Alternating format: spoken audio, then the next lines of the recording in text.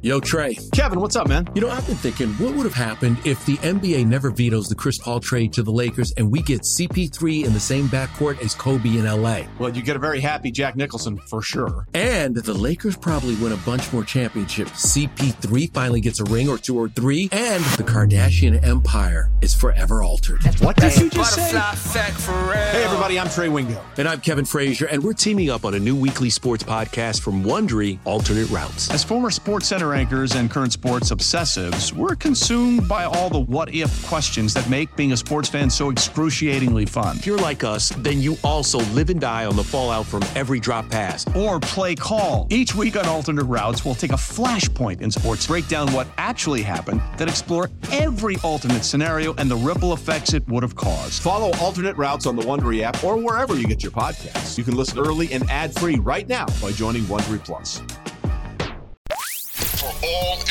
For all NBA Warriors, you are now tuned into Golden Spaces with Nat and Justin. We're back. It's Nat and Justin, Golden Spaces, Odyssey original podcast. You know. Anyway, all right. The vibes are starting to get better.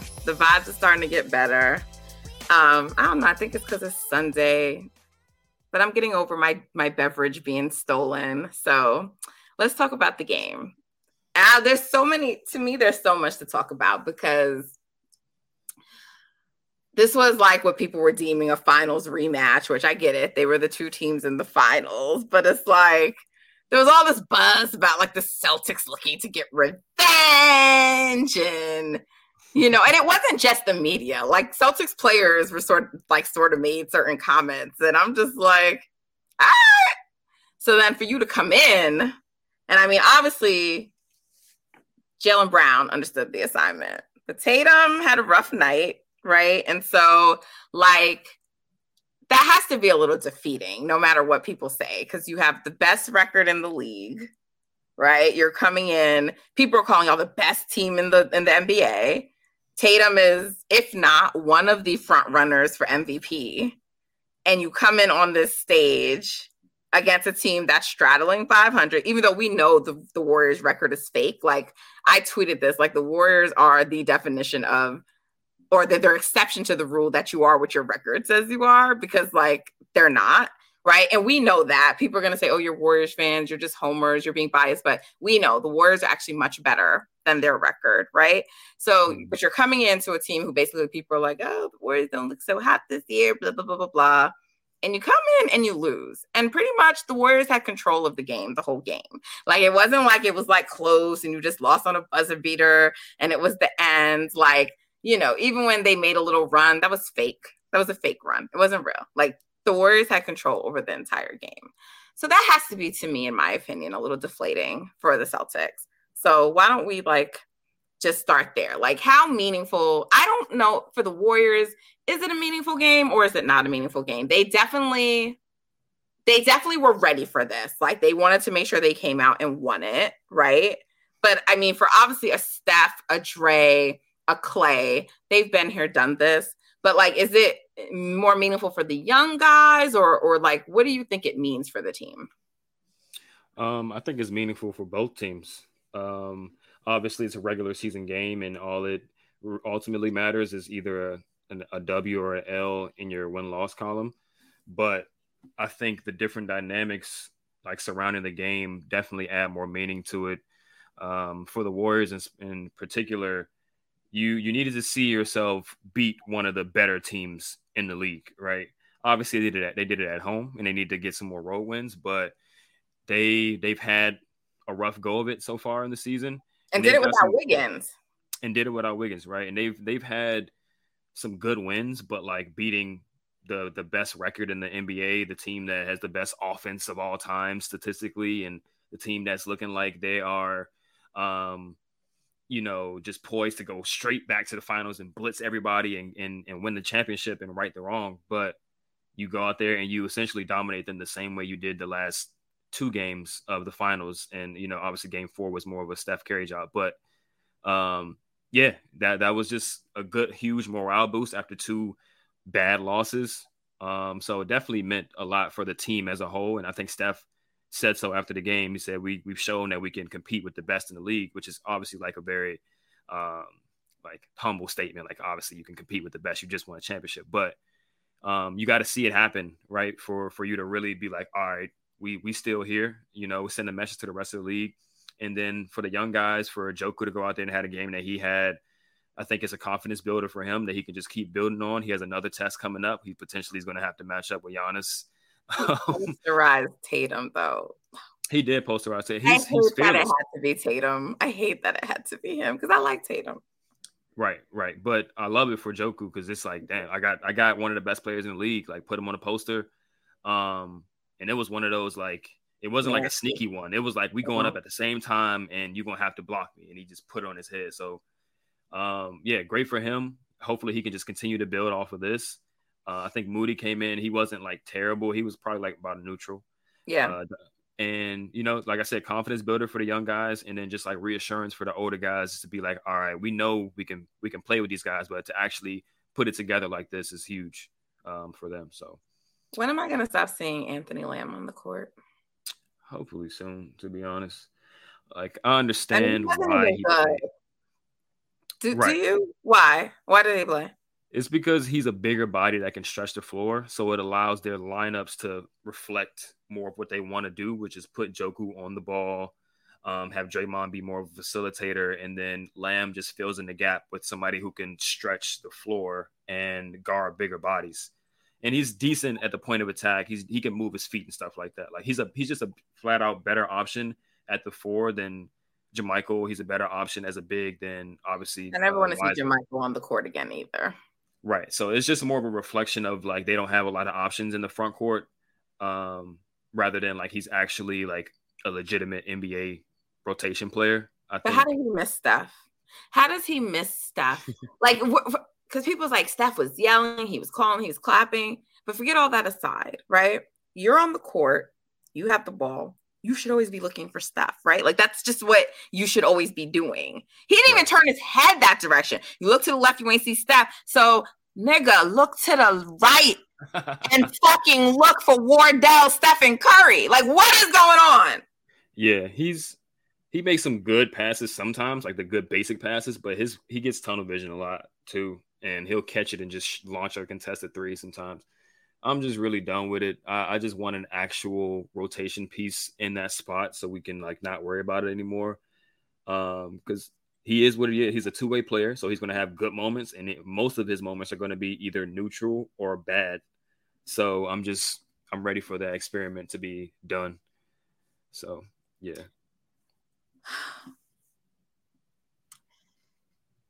Does Jason Tatum have like a block when it comes to the Warriors? He might. Do you think? I don't like to say that. And I really like Jason Tatum. I do. Like, I'm a big Jason Tatum fan. And I'm actually, because some people seem to like, I feel like I've said this before, but like every time it seems to shock people. Like today I said it again on the TL and Warriors Reddit was like, what? I was like, I'm a Celtics fan. Like, they're my second favorite team. I like the Celtics. And you're like, wow. I'm like, why are you not allowed to like more than one team? I don't understand. The Warriors are my team. They are, but I really like the Celtics. Yeah, I feel you on that. As far as Tatum, he might have a slight mental block, but I also think the Warriors are just perfectly equipped to guard him, like more so than other teams. Super switchable, and then Clay had probably his best defensive game of the season. He pinned a shot in the glass once, and he was just making it tough on him.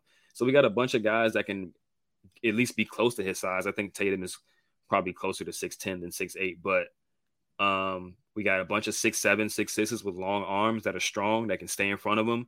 And throughout his career, he hasn't been the best like finisher in traffic. He hasn't been the best pull-up mid-range jump shooter, especially contested shots. So we just force him into those type of shots, and it's just a game that he really doesn't want to play, but he has to against the Warriors because they take everything else away. So, and I said the other day, like, you have to be truly, truly unique as a player to have consistent success against the Warriors. Like, I'm not going to say Tatum is going to continue to have bad games forever against the Warriors, but the people that you've seen historically give the Warriors a lot of issues on a consistent basis are usually people that are like physical specimens like LeBron, right? He's going to, even if you take something away from him, he's going to always be able to punish you in transition because he's so strong, fast, and jumps so high, right? Somebody like even Jokic, right? Just physical beast, like so tall and strong. Luka Doncic is really, really big. He can get to the paint whenever he wants.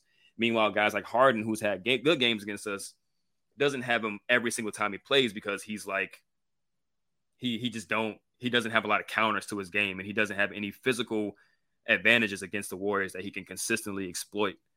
So he kind of resorts to like grifting and trying to get fouls, and you don't get those in the playoffs. So he gets some stinkers from Harden. And I think Tatum kind of falls into that category almost, where it's like he doesn't dominate them physically. He can't just bully his way to the rim and finish. So he's going to have to consistently hit very, very tough jump shots. And nobody's going to hit those. Like, nobody's going to hit those. So I think it is some type of mental block there, but I think it's also a schematic thing and it's a personnel thing. It's just not a great matchup for him. I see. Jalen was cooking, though. If Andrew was out there, I don't think Jalen would have been able to cook like that. Maybe he could have. Maybe he could. I think he had a hot game. I think they turned the Warriors over a few times, and he got out in transition. That gets people in rhythm. We've seen him cook in the finals for a few games, and then we also seen him just get strapped up the next few games. So I think he's one of those type of players, and he's the second option on that team. So the Warriors usually, make sure they shut down the first option, or they tailor their defense to the first option and let the second option cook a little bit. So he's a great player, but I don't think he's going to score. What did he score? 33, 31 or whatever? I don't think he's going to average that against the Warriors. But both these teams were shorthanded, so we know what Andrew brings. But, a lot of Celtics fans were whining about not having Al Horford and Rob Williams. I'm like, but y'all been playing all season without Rob Williams. So they've been playing all season without Rob Williams, and they've been crushing teams without Al Horford too, based on the numbers. So I really don't want to hear that.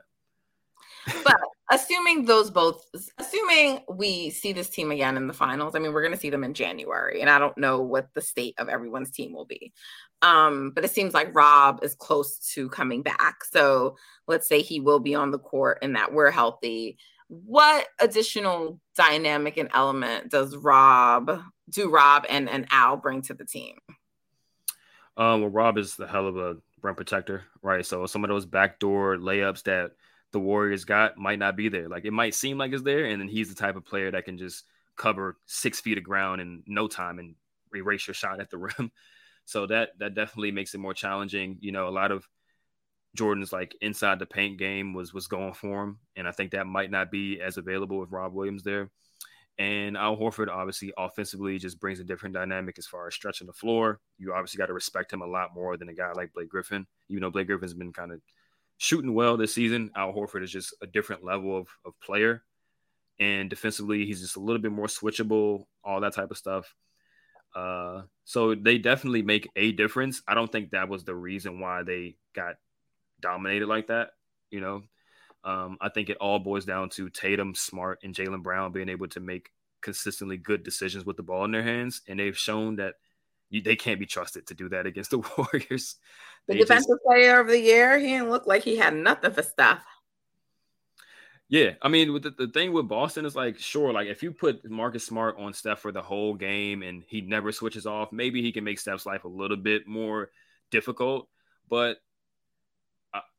this is why perimeter players, when it comes to defense, don't stack up as much to like forwards and bigs, because all you got to do is call for a screen, and the perimeter guy that's a lockdown guy is just out of the play. Like, how many times do they just run at Marcus Smart through a screen, and now he's on somebody else, and Steph is just cooking whoever gets screened onto him? Like, that's why I'm not really moved by Marcus Smart or Drew Holiday or these guys that are supposed to be super elite lockdown perimeter guys for Steph.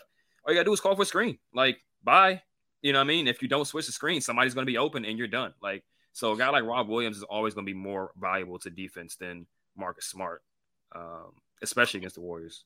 And even if you don't, like, Drew's interesting because I always bring him up because, Marcus Smart is like important, obviously, to the Celtics, but I feel like him and Drew are important to their teams, like in different ways. Like they're both needed for defense, but Drew's also needed to be like their third option on offense, you know?